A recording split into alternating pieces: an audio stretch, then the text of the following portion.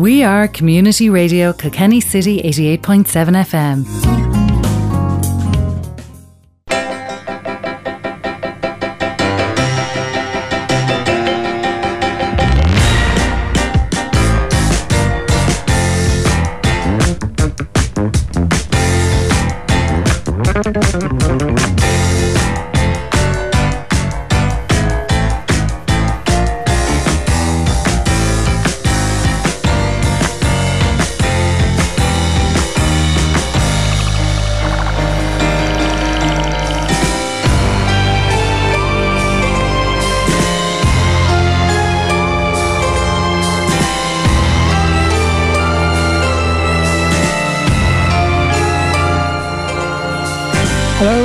Welcome to another Kilkenny Today. Maurice O Connor with you as usual here on the show. Fáilte Rove Galéir, Goodie, Clár Ella, Kilkenny in you. It's great to have you with us one way or the other. And delighted to be back as well in the saddle for today's show. Now, just thinking about it, there seems to be a week commemorating or marking something nearly every single week of the year. Last week, or I don't know, last week, certainly the last couple of weeks, as through Irish form, we had Seachtain na Gaeilge, Níl Gohfuil Willamid on Willamid, Imask Seachtain na Gaeilge Fós. I don't know, are we still in the middle of Seachtain na Gaeilge or on Wilshire Creekna? Is it finished? I'm not entirely sure. I think maybe it finished on St. Patrick's Day last Wednesday, but anyway, one way or the other. This week there are two sort of commemorating or marking weeks going on at the moment. It's National Tree Week, and in that regard we'll be hearing from Pat Neville, who's the communications manager with Coillte, towards the end of the show. The Alzheimer Society of Ireland also have a week underway called to Donate for Dementia Week, and Pat McLoughlin, who's the CEO of the Alzheimer Society of Ireland, will be joining us towards the middle of the show to have a chat about what's going on in the world of the Alzheimer Society and in services for people with dementia, and indeed what's happening with Donate for Dementia Week.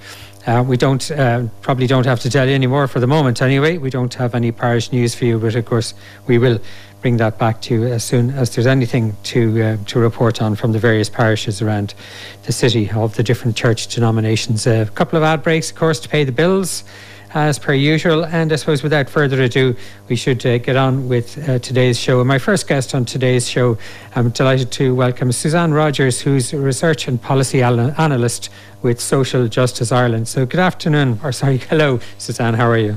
Hi Maurice, thanks very much for having us. You're very, very welcome. I shouldn't be saying good afternoon because this show repeats, so it could be good morning if people are listening to us on the Wednesday morning. But anyway, one way or the other.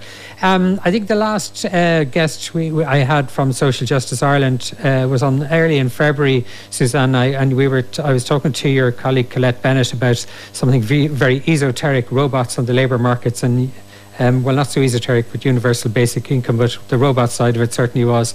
This time, though, you've just, as of today, I think, or very recently, launched your annual socio-economic review. And from looking even just at the table of contents and the press release going with it, it covers a huge, wide range of socio-economic issues. You might just give us a very brief run-through, maybe. Yeah, you're right. It will be difficult to give a brief run through. It's 400 pages of everything: education, transport, health, work, the nature of work, housing, libraries, migration. What we try and do is look at these situations as they currently are. Everything we do is based on, it's evidence-based research. We look at the numbers, we look at trends. And what we're trying to do, I suppose, is put forward proposals for what we see a more equitable, fairer Ireland, a future for everybody. Choices are made at political levels, choices are made at local levels about how resources are allocated. So in a lot of our chapters, we'll pick maybe 5 or 6 key policy issues in something like housing or health, and we will put forward 5 or 6 policy proposals to match those. So there is, as you said, there's an enormous amount of detail in it, but we see it as being very, very valuable work, as well as, being able to hold up a mirror and say, well, this is actually where we are. Is it working? Is it not? Can we change it? If we can, this is how we think we can change it. So it's a kind of, would it be fair to call it a kind of an annual State of the Nation review from the perspective of Social Justice Ireland? Yes.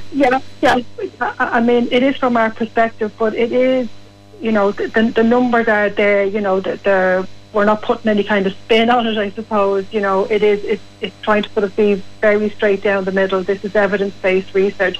But yes, it does. It reflects the concerns of Social Justice Ireland. I think that would be correct in saying that, yes. We might, I suppose, although, albeit, as you say, it's 400 pages and there's a huge amount in it. You can tell us before I leave you in a short while how any interested listeners might be able to access the review if they'd like to read either some or all of it. But just dipping into some of the subject areas, for example, I know you have some part of it that addresses labour market challenges, and particularly things like low pay, underemployment and the employment impacts of COVID-19. So what is it that Social Justice Ireland has to say in that area, for example? We would advocate for a living wage, that work needs to pay. There's no point in sort of saying, well, there's lots of jobs out there if you need to have 3 jobs in order to be able to pay your basic bills. We would also be huge advocates of recognising the value that work doesn't necessarily mean paid employment as well. So we were big advocates of recognising a lot of the unpaid work that goes on in the country.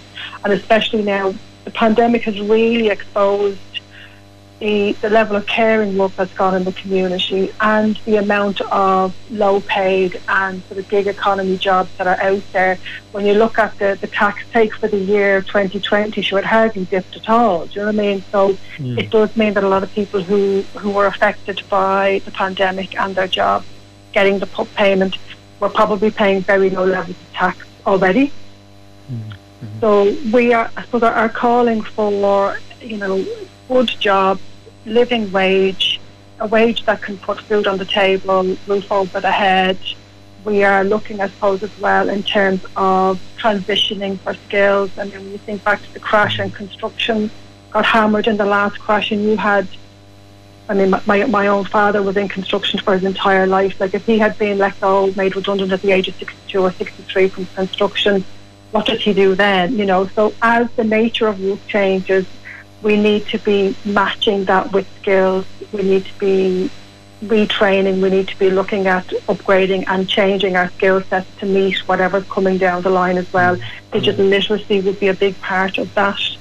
I could go on, but I might stop there. I get the impression from, certainly for the younger generation anyway, whatever you just regard those as being, that the what's called the gig economy is very, very firmly here, and like there may not, in principle, and I think you mentioned it earlier on about multiple jobs, but paying appropriate and fair amounts. Like having a number of different jobs in itself may not be too challenging in a lot of ways, but it's the rate of pay for those jobs. And then I suppose I presume one of the things you'd be very much against, and maybe you're campaigning to abolish the whole idea of 0 hours contracts. I said, it is. Apologies, I don't know whether that came from this end or that end there. Sorry. It's about making work pay. It's about if you read any sort of government documentation on the alleviation of poverty, employment is the answer. It's all about creating jobs. It's all about moving people from unemployment to employment. But that needs to work. Now, for some people, a 0 hour contract is fine. You know what I mean? If it's maybe, if you're a student who's being supported at home, if there's already maybe 1 or 2 incomes already in a home, a 0 hour contract might suit. So it's more about making sure that it isn't people's only choice. That's sort of a way that there are solid workers' rights out there that mean that you have choices. So if a 0 hour contract doesn't suit you, that it isn't the only thing that's out there for you. So it's about choice and getting paid at a rate that allows you to have some choices really around your life. I suppose one aspect of those choices, which some people have and other people don't have, as everybody knows in Ireland, is around housing, which you mentioned earlier on. And I think part of the review as well addresses the issue of affordable, or what is or what should be affordable and appropriate accommodation. Again, from your own perspective, what is it that you are suggesting in that area? Definitely an increase in social housing building. We have abdicated, I suppose, we've moved our social housing provision out into the private market. So people who are in need of social housing, that is now provided by the private market. So you're in receipt of housing assistance payments. So you're renting from a private landlord. And we've seen what that has caused. You know, the housing figures over the homelessness figures over the last 10, 15 years are really as a direct result of very little social housing and an over-reliance on the private market, which will never deliver on a public good. We would advocate that at no stage ever would public land that's in a local authority's ownership, that would never be sold for private development for somebody else to make a profit on. So you'd be advocating then for all the state or social housing being provided by the state to be built on state lands. Do you think, or do you have any comments in the review on the Land Development Agency's role in that and how effective that could or might be, or does it need to be reshaped? Yeah, I mean, even if you look at sort of the affordable housing scheme, I mean, you know, people sort of saying things like, well, you know, somebody only has to borrow 260,000 or their mortgage will be just 260,000. I mean, I don't know when that became affordable. You know, if you're on 27,500 and your partner's on 35,000, 260,000 isn't affordable, you know, and that's maybe coming from a house that's retailing at 400,000, you know. So there's, you know, we made the mistake, I suppose, with the shared ownership schemes before. We don't seem to be learning from it. I mean, the Land Development Agency is only really, that's still at sort of infancy stage, so it does need to be, we do need to watch it, we do need to keep an eye on it. But I suppose it's our language as well, I've noticed, you know, that we are saying that a house for 400,000 can be affordable for those on an average wage, and I'm at a loss, to be honest with you, as to how that can happen. You'd be right there. There'd be a lot of people agreeing with you there. Do you have anything, Suzanne, to say on the whole area of, you know, that's like affordable housing for buying, whether it's affordable or not, is that big debate, right? But what about the rental sector and maybe the things that many people who would be struggling economically have to engage with, and that particularly the kind of HAP and ROS schemes, are they in need of change or abolition or reconfiguring or rebalancing in favour of tenants and away from landlords, or do Social Justice Ireland have a view there? I mean, rent supplement was introduced to fill a specific need, and a long time ago, and that need has just evolved so much. Do you know what I mean? That people who are now in receipt of HAP and RAS would traditionally have been allocated a council house or a corporation house. So it no longer meets the needs of those people who are on it. You know, that's sort of a way. I mean, rent. I mean, you can see now from say 2020, where despite this exodus of people from the cities, Dublin rent didn't fall at all, despite the vacancies rose with the Airbnb situation, you know, the short terms being moved to long term lets. A lot of people who were renting to be close to office buildings were able to sort of move home, to move back to more rural locations and rent, because all they needed was a laptop and a bit of Wi-Fi. Rents never dropped in Dublin, whereas rents in the rest of the country actually increased last year because of this move back out from cities. So it hasn't, you know, rent really didn't, the situation got worse last year. And I just read something there a couple of days ago where if you're paying more than 30% of your income on your accommodation costs, that has a direct impact on your mental health. Just the stress of that. Do you know what I mean? So you're working, you're paying your rent, you're minding yourself, you're paying all your bills, but just the fact that it takes up such a large proportion of your income has a direct impact on your mental health. I just thought that was really interesting and very depressing. Yeah, and of course your review, as wide-ranging as it is, also does touch on certainly on the resourcing side of the health services and thoughts you have in that area as well, whether it be mental health or other general health services. I presume you'd be advocating for resource to be provided and for the ideas or the principles of Sláinte care really to be embedded in and rolled out. Very much so. Yes, I mean, we're huge advocates for Sláinte care to actually be fully implemented. I mean, you can't have a conversation really about health though without touching on where we are. I mean, money was found for the health service in the last year. Money was found to support all of the extra medical costs that were incurred as part of the pandemic. So where there's a will, there is a way. So in terms of allocation of resources, what we would like to see, I suppose, is that, you know, we can now build upon that, learn from what's happened to us all in the last year. And, you know, as Father Sean Healy said only earlier on, really and truly only the government could have been able to put in place all of the mechanisms and all of the supports that we saw put in place. And a lot of them were put in place very, very quickly. Very, very quickly over the last year. So it does show that, you know, that there's capacity there. But it's all linked, though. I mean, you know, if a hospital is saying it has a shortage of nurses and doctors, that's a direct link then to not being able to find affordable housing. So if you're a nurse on a relatively, you know, middle income or low income, and you can't afford to rent, that means you're not going to work in Beaumont or the Mater. You're going to, you know, you're going to work somewhere else. But they are all connected, really, as well. I mean, that leads me on really neatly. I think we could have probably a long conversation, Suzanne, about every single topic and every chapter heading, really, in your the Social Justice Ireland annual review, as published, just published. And I suppose the fact that it's such a holistic publication is kind of underlined maybe and highlighted even by the fact that you include the sustainability and climate targets in all of that and how to address those. Unfortunately, we don't have time to go into all this in as much depth as we might like to, Suzanne. But look, it's been a pleasure talking to you. But just before I do leave you, if your listeners are interested in accessing the Social Justice Ireland review, which is called Guide to a Fairer Irish Society, how can they do that? It's on our website, which is quite simply socialjustice.ie. It will be there on the main page.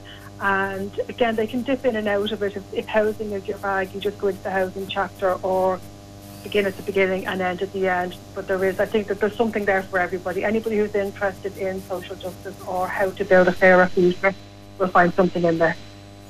Great. Look, well, congratulations to yourself and your colleagues that are all involved in putting together that annual review. And as I said, there's probably a huge source of plenty of discussion material in that. And hopefully it does get a wide audience and a lot of the ideas do get taken on board. Thanks for joining us, Suzanne. Thanks for your time, Maurice. You're very, very welcome. And that was Suzanne Rogers, who's a research and policy analyst with Social Justice Ireland. And as she mentioned, socialjustice.ie is their website where you can get hold of, if you're interested in the Social Justice Ireland annual review, Social Justice Matters 2021 Guide to a Fairer Ireland. You can get it on that website. We better take an ad break now and move on with the show. But after we come back after the break, we'll be joined by Pat McLoughlin, who's the Chief Executive Officer of the Alzheimer Society of Ireland. So do stay with us here on Community Radio Kilkenny City, Kilkenny Today with myself, Maurice O Connor, and we'll be back in just a couple of minutes' time after these. We are Community Radio Kilkenny City 88.7 FM. Is your weekday mornings getting you down? Do you suffer from the midweek slump? Well, why not join me, Gerard Donovan, for Wednesday's Good Morning Kilkenny, where between 10 and 12 I'll be playing a magical musical jukebox of the best in music. Tune in and together we will make the midweek slump a thing of the past. Warning, this show may involve sound effects, like animals that sound like Peter Griffin from Family Guy. This show will not affect your credit rating. You're listening to Kilkenny Today with Maurice O Connor on Community Radio Kilkenny City 88.7 FM. Indeed you are, and Fáilte Roy Varash, it's good to be back with you again. Glad to have you with us. 086 353 7782. Of course, the text line, and if you do feel you'd like to text in, we'll do our best. I'm up here in the radio station, not in the radio station, in the Raidstown studio, the so-called, or self-titled for me anyway, Raidstown studio, and Declan Gibbons is very kindly driving the sound desk for me today. So Declan, if you do get text messages in, we'll try to get them through to me anyway as best we can. So if you just bear with us, if that doesn't happen immediately, you don't get an immediate response to your text. And indeed, if you're listening on the Wednesday morning repeat, good morning to you, and you're excused from texting because we won't be able to answer you. Anyway, I'm delighted to be joined on the line now by, I believe, Kilkenny resident Pat McLoughlin, who's CEO of the Alzheimer Society of Ireland. Good afternoon, or how are you, Pat? Hello, Maurice, how are you?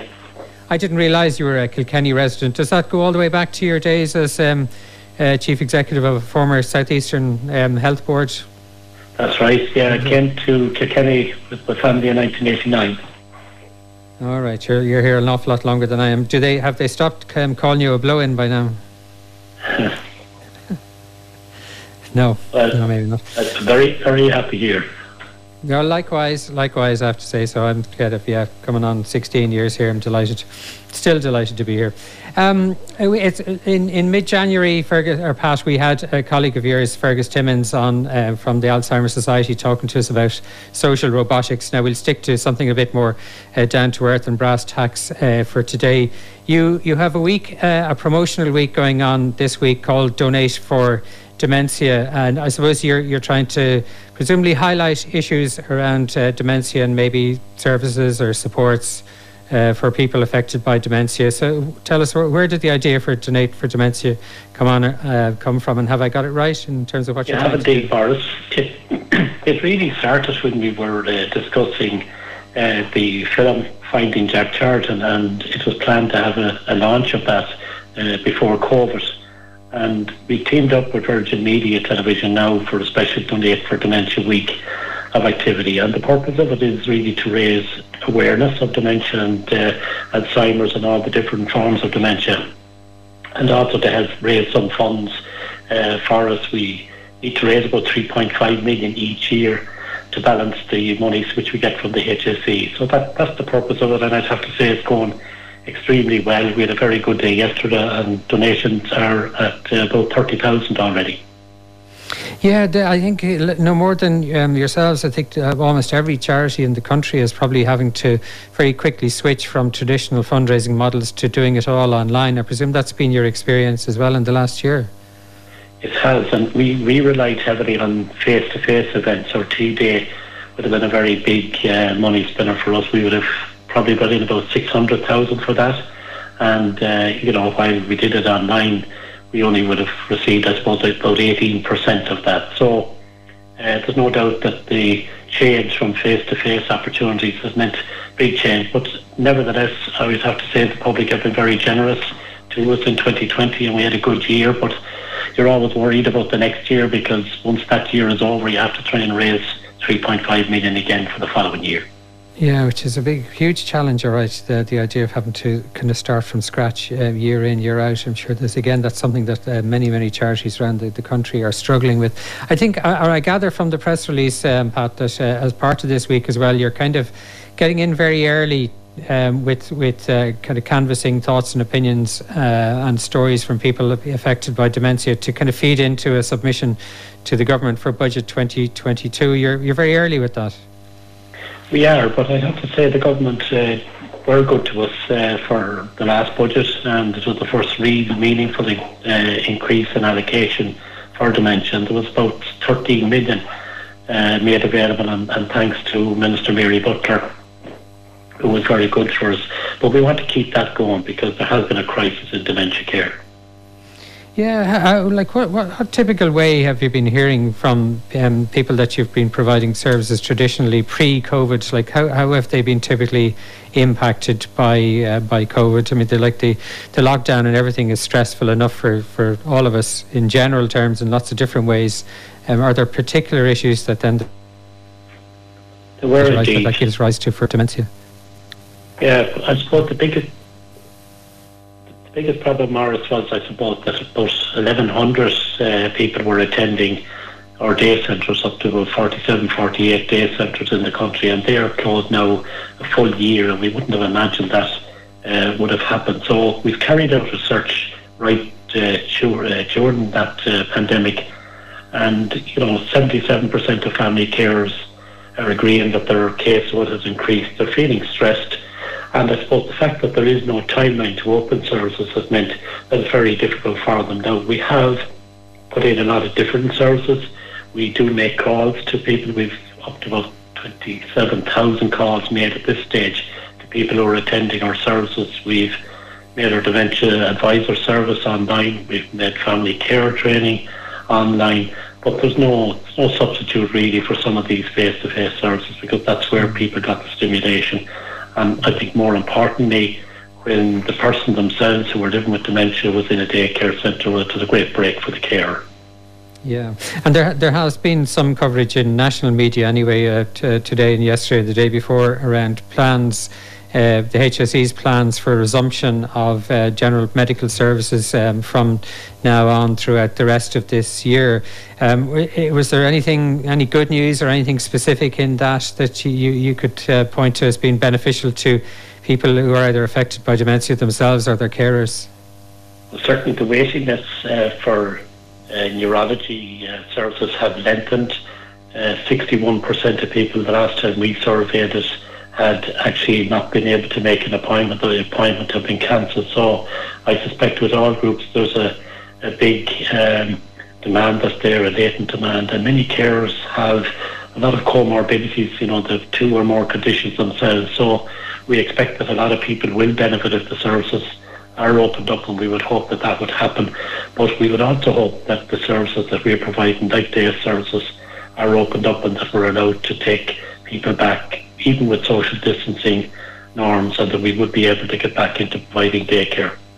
Yeah, and how much of a heads up would you need from the HSE to whenever the time comes when they will presumably give you the go ahead to reopen those day services? Because I presume it's not something you can just switch on overnight again. It's not, but we have been doing work on the services and on the buildings, and some of them we will have to move to new buildings, and some we will have to just make adjustments for, and we're spending that money at present on the basis that they will reopen. And I suppose that's one of the reasons that we're anxious to try and get as much resource in at this point of the year so that we can continue that programme. But it will be different in different parts of the country. Many of the centres were small, and we might have 12 to 20 people there. We won't be able to get that number of people there now, so it will be a smaller number of people, or we will have to get bigger premises. So we did make a submission, and I did meet the Minister about it, but his initial reaction has been, well, to get the quotation, see what's needed and come back in. But we're going ahead to try and ensure that the time lapse will be very, very short, that if we get the go ahead from the HSE to reopen, that will be only a matter of weeks, and we'd be up and running again for a set number of people. We're staying in contact with all of the persons who were attending, but unfortunately 28% of that group of people have either gone into long-term care or have passed away. Oh dear. Yeah. And then as we're given dementia and the nature of dementia, people's own, certainly people living with dementia, their own personal conditions will have moved on and could have moved on, I presume, quite significantly in the space of time, certainly over the last essentially year since things have been effectively locked down, I suppose, from your perspective. And that's a year they're never going to get back. Yeah, and carers are saying that they're seeing people becoming more withdrawn and disinterested, and that it's very difficult for them to watch that. So we don't have comparatory data on it for other years, but there's no doubt people have said to us that because of the lack of supports and breaks that they've had to resort to fair deal, as it's called, and that they've had to allow their loved one into nursing homes. That's not something they wanted to do, but I think it's the inevitable outcome if we don't have the sort of supports in the community to help carers. Yeah, and indeed, that's very so dependent as well on the availability of nursing home places, which there isn't an infinite supply of those either. So it's not a very difficult situation, I can well imagine. Just before we get back to the Donate for Dementia Week and what's happening and the features around dementia on Virgin Media TV, what's the status of research at the moment into kind of causes, triggers and potential treatments or possible future cures for dementia right at the moment? Is progress being made? Well, there isn't any cure as such, and that's obviously a problem. But the best information that we have, and the most research would point out that actually, if you do live well and that you're active and good diet and avoid smoking and alcohol in excess, that it can reduce the incidence of dementia by maybe about a third. So that's something which is really, really important, and an important message for people, in their middle years, and indeed it's important for everybody to try and stay active. So there is research going on, and there's a number of new drugs being tried. I suppose the best advice I've got from any of the clinicians in this is that they're cautiously optimistic, but there's certainly no game changer in relation to a cure at this point in time, or vaccination or anything like that.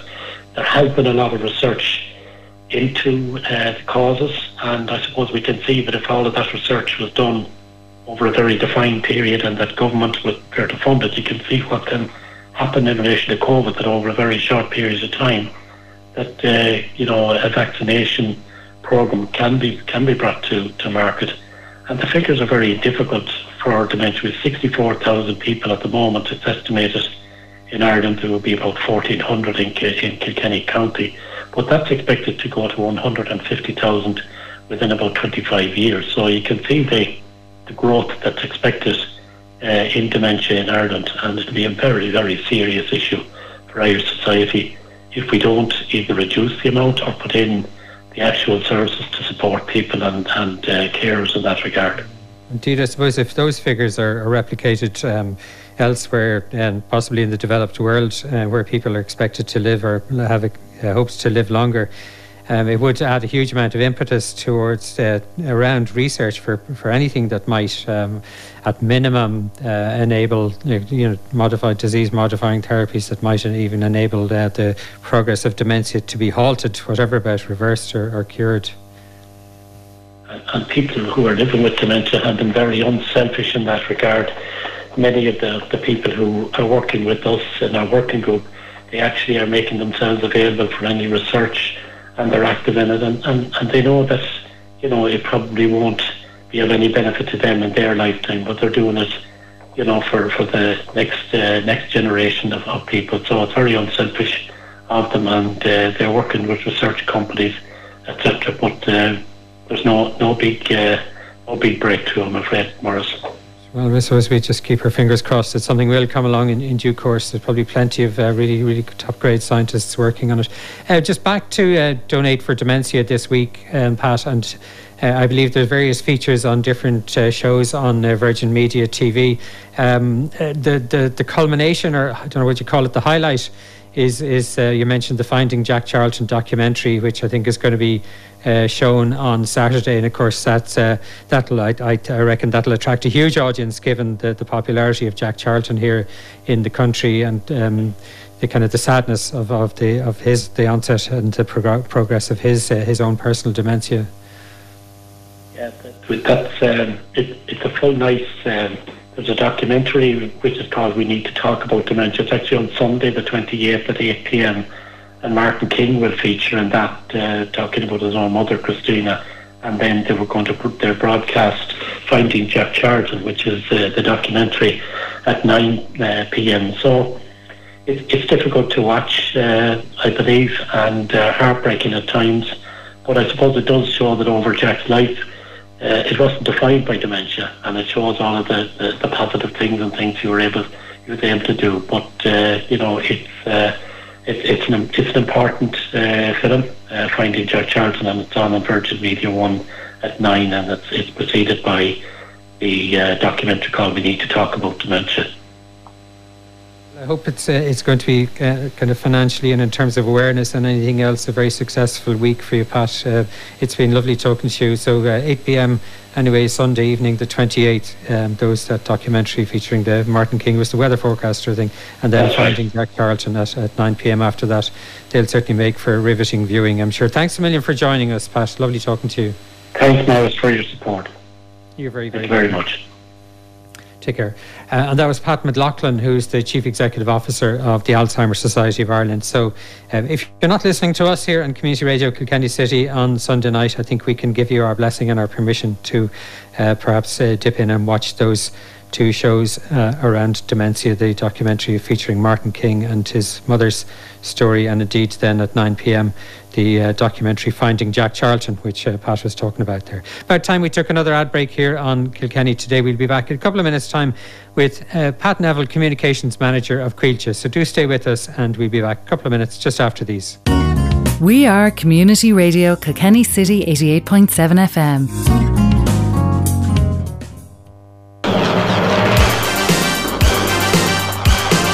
Join me, Tommy Dowd, on Community Radio Kilkenny City 88.7 FM every Wednesday night from 7 to 9 for City Sounds with hits from the 80s, 90s, noughties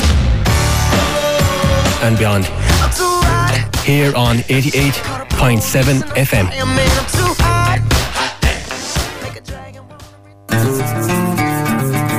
How does your garden grow? If you have a gardening problem, or there's a niggling question you have about a plant or a tree, why not contact our horticulturalist, Kieran Walsh.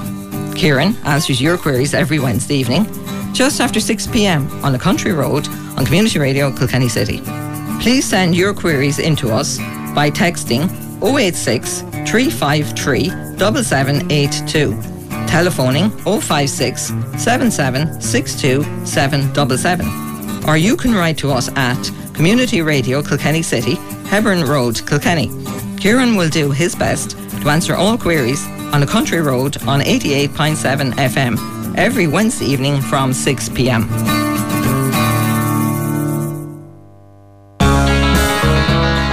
Des Murphy here to remind you of my Good Morning Kilkenny programme, Tuesdays and Thursdays from 10 a.m. for 2 hours here on Community Radio Kilkenny City 88.7 FM. So join me for 7 decades of music, Ashley's favourite 3, and on this day in music history. That's Tuesdays and Thursdays, Good Morning Kilkenny from 10 a.m. to 12 noon with me, Des Murphy.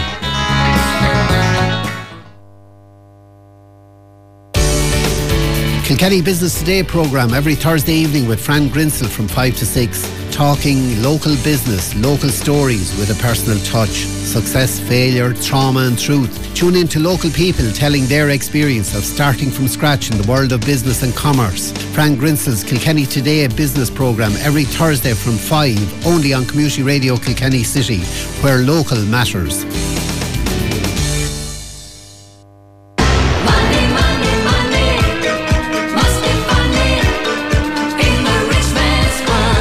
Play Community Radio Kilkenny City Split the Pot monthly draw whenever you see the yellow boxes.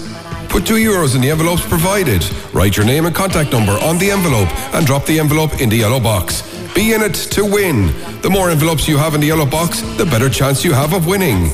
You can also get the envelopes from any volunteer of Community Radio Kilkenny City or at the radio station at 32 Hebron Industrial Estate, just off the Hebron Road.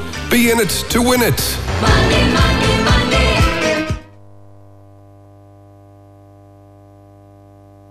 You're listening to Kilkenny Today with Maurice O'Connor on Community Radio Kilkenny City, 88.7 FM.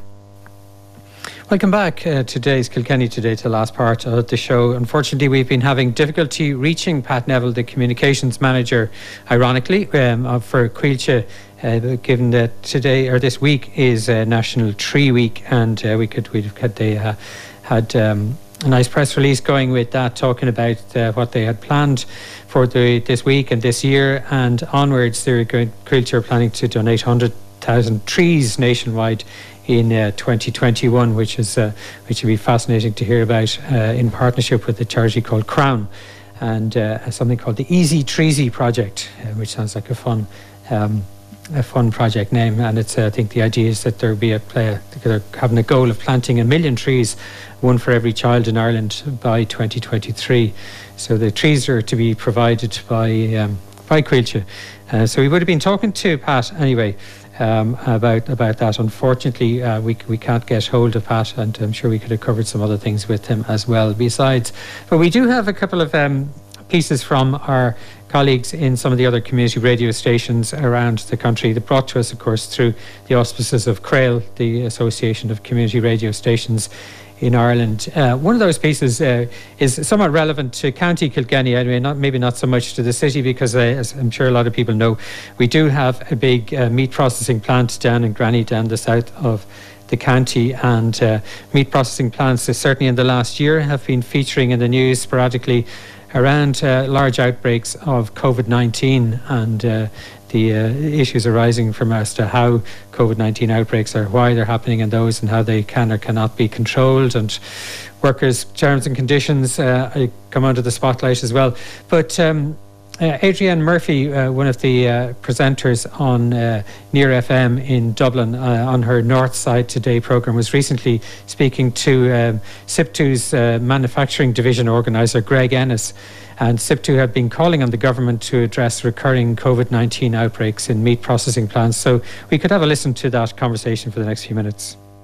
Well, I suppose we are back here again, Adrian, and it's like Groundhog Day for workers in the meat industry, because we're 12 months into this pandemic, as you know, and when I last spoke to you, there have been some developments. We negotiated an agreed safety protocol, Meat Industry Ireland, and that's underpinned and enhanced the HSE workplace guidelines. But the one thing we didn't get agreement on was the provision of sick pay. And out of the, there's 15,500 workers in the meat industry, well over 3,000 workers have now contracted COVID, so about 23%, almost a quarter, have contracted COVID during the 12 months. So things haven't got any better.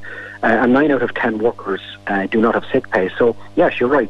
We appeared at the Oireachtas in August, and we got a fair hearing.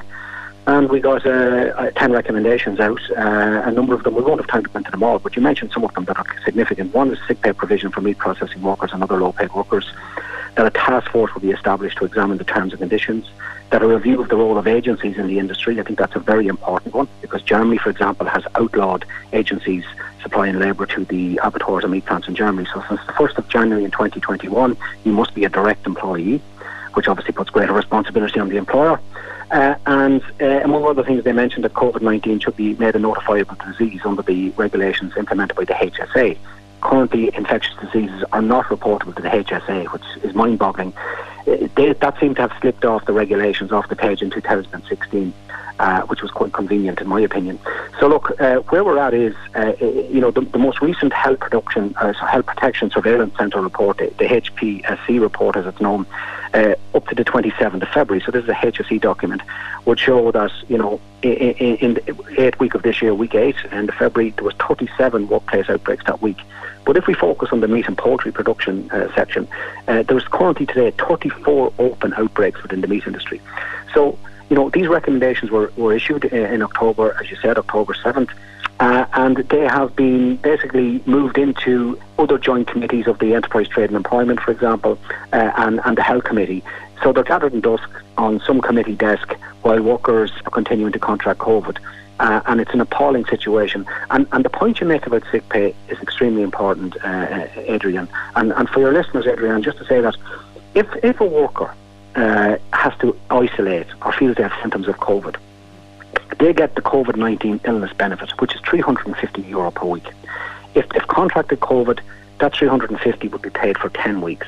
But the issue is this in the meat industry. Most workers earn on or just above the minimum wage. There are some skilled workers who would obviously get what's known as piece rate or a bonus payment, which would bring them up around $500 a week. These workers simply cannot afford to isolate because they're down a third of their wages, €150 a week, and sometimes there's a choice between, do I go to work? I mightn't be feeling the best, but do I go to work and take the chance? Because if I don't, I won't be able to put bread on the table for my family and pay my rent, etc. So it's extremely significant. So it's not good enough for the likes of Leo Varadkar to Taoiseach last December to say that we will have sick pay on a statutory footing, occupational sick pay, by the end of 2021. That's too little too late. It's okay for someone on over 100,000 a year to say that we'll do that, but when workers have to make a choice between losing a third of their wages every week for up to 10 weeks, that is a very serious situation to put those workers in. And while, occupational sick pay will come on the agenda and the devil will be in the detail for sure, I think an industry that has turnover in the billions with the government should be able to come up with something to bridge the gap between the $350 per week COVID-19 illness benefit and what these workers earn, which is around 450 to 500 a week. That would be doing something significant. When it came to cutting the minimum wage, you might remember that way back when the Troika were here, Adrian. With the swipe of a pen, the government could cut the minimum wage overnight from $8.65 to $7.65. When it came to the FEMPI, the Financial Emergency Measures in the Public Interest, they could cut public service workers' terms and conditions with the stroke of a pen overnight. But when it comes to doing something like putting statutory sick pay in place, we have to wait 15 months or longer. That tells me where this government is at. And like, if we're serious about this, we have, in January, for example, we had over 2,000 workers from Brazil who come back into this country. These are essential workers. They go home, historically at Christmas, they have gone home. It's a tradition to visit their families and so on, and they come back in January. And these workers are coming back. We didn't have quarantine in place. And we still don't have it. I know it's been signed into law and all of that. There's contracts to be signed even now. We still don't have it. So this government is behind in its vaccination programme. It's way behind in its quarantine programme. And it's absolutely way, way behind when it comes to doing something to protect what they call, and rightly call, essential workers. Because meat is an important food item, as is others. And just to make this point, Denmark, for example, it will conclude its vaccination in June. It is the same size and similar population to Ireland. We'll be lucky to do it by the end of this year. Oh, will you stop? I'm looking at it's 80,000 a week. I'm going, gosh, it could be 4 or 5 years later by the time I come down on the list. I think it will ramp up. But let's be realistic about this. And I know there's issues with AstraZeneca and the delivery and all of that, but there was also issues with GPs in the west of Ireland who didn't have syringes to put the vaccine into. A year down the road, that's unforgivable. Yeah. So look, getting back to the meat workers and low-paid workers in general, an industry that turns that amount of money, surely they can bridge the gap between that $3.50 that the government is paying and what the employer is paying, because that would be the litmus test to me that would persuade me that it isn't exploitation of workers. Because what's happening at the moment in the meat industry is bordering on exploitation. It is unacceptable that these key workers, essential workers, that essentiality needs to be recognised. And to have these recommendations issued since October 7th, we're almost 6 months in now, and they're sitting there gathering dust, and workers are still contracting COVID, and we still have now even more dangerous situations. We don't even know whether for example, the P.1, the Brazilian variant, we don't know how the vaccines will react to that. We're not sure. We know there was 3 cases intercepted. I don't believe actually those cases were intercepted at all. I think those people came forward themselves when they were quarantining. There you go. That seems to have cut off a little bit early on us. That was Adrienne Murphy from Near FM in Dublin speaking to SIP2 Manufacturing Division organiser Greg Ennis about COVID and meat processing plants. So thanks to them for bringing us that. Just before I let you go, to repeat, I didn't actually tell you, if you wanted to contact the Alzheimer Society of Ireland, you can do that by alzheimer.ie, that's alzheimer.ie, or indeed on their national helpline number 1800 341 341. And thanks again to Pat McLoughlin, their CEO, for joining us. Also thanks to Suzanne Rogers from Social Justice Ireland, and indeed to the man running the sound desk for me today, Declan Gibbons, our station manager. Thanks indeed, Declan, for doing me the favour of that, and to Anne Nolan for helping me produce the show. I'll be back with you again with another Kilkenny Today on Friday by Arash Arish Dehina Shakuing. Until then, take care, and I'll see you then.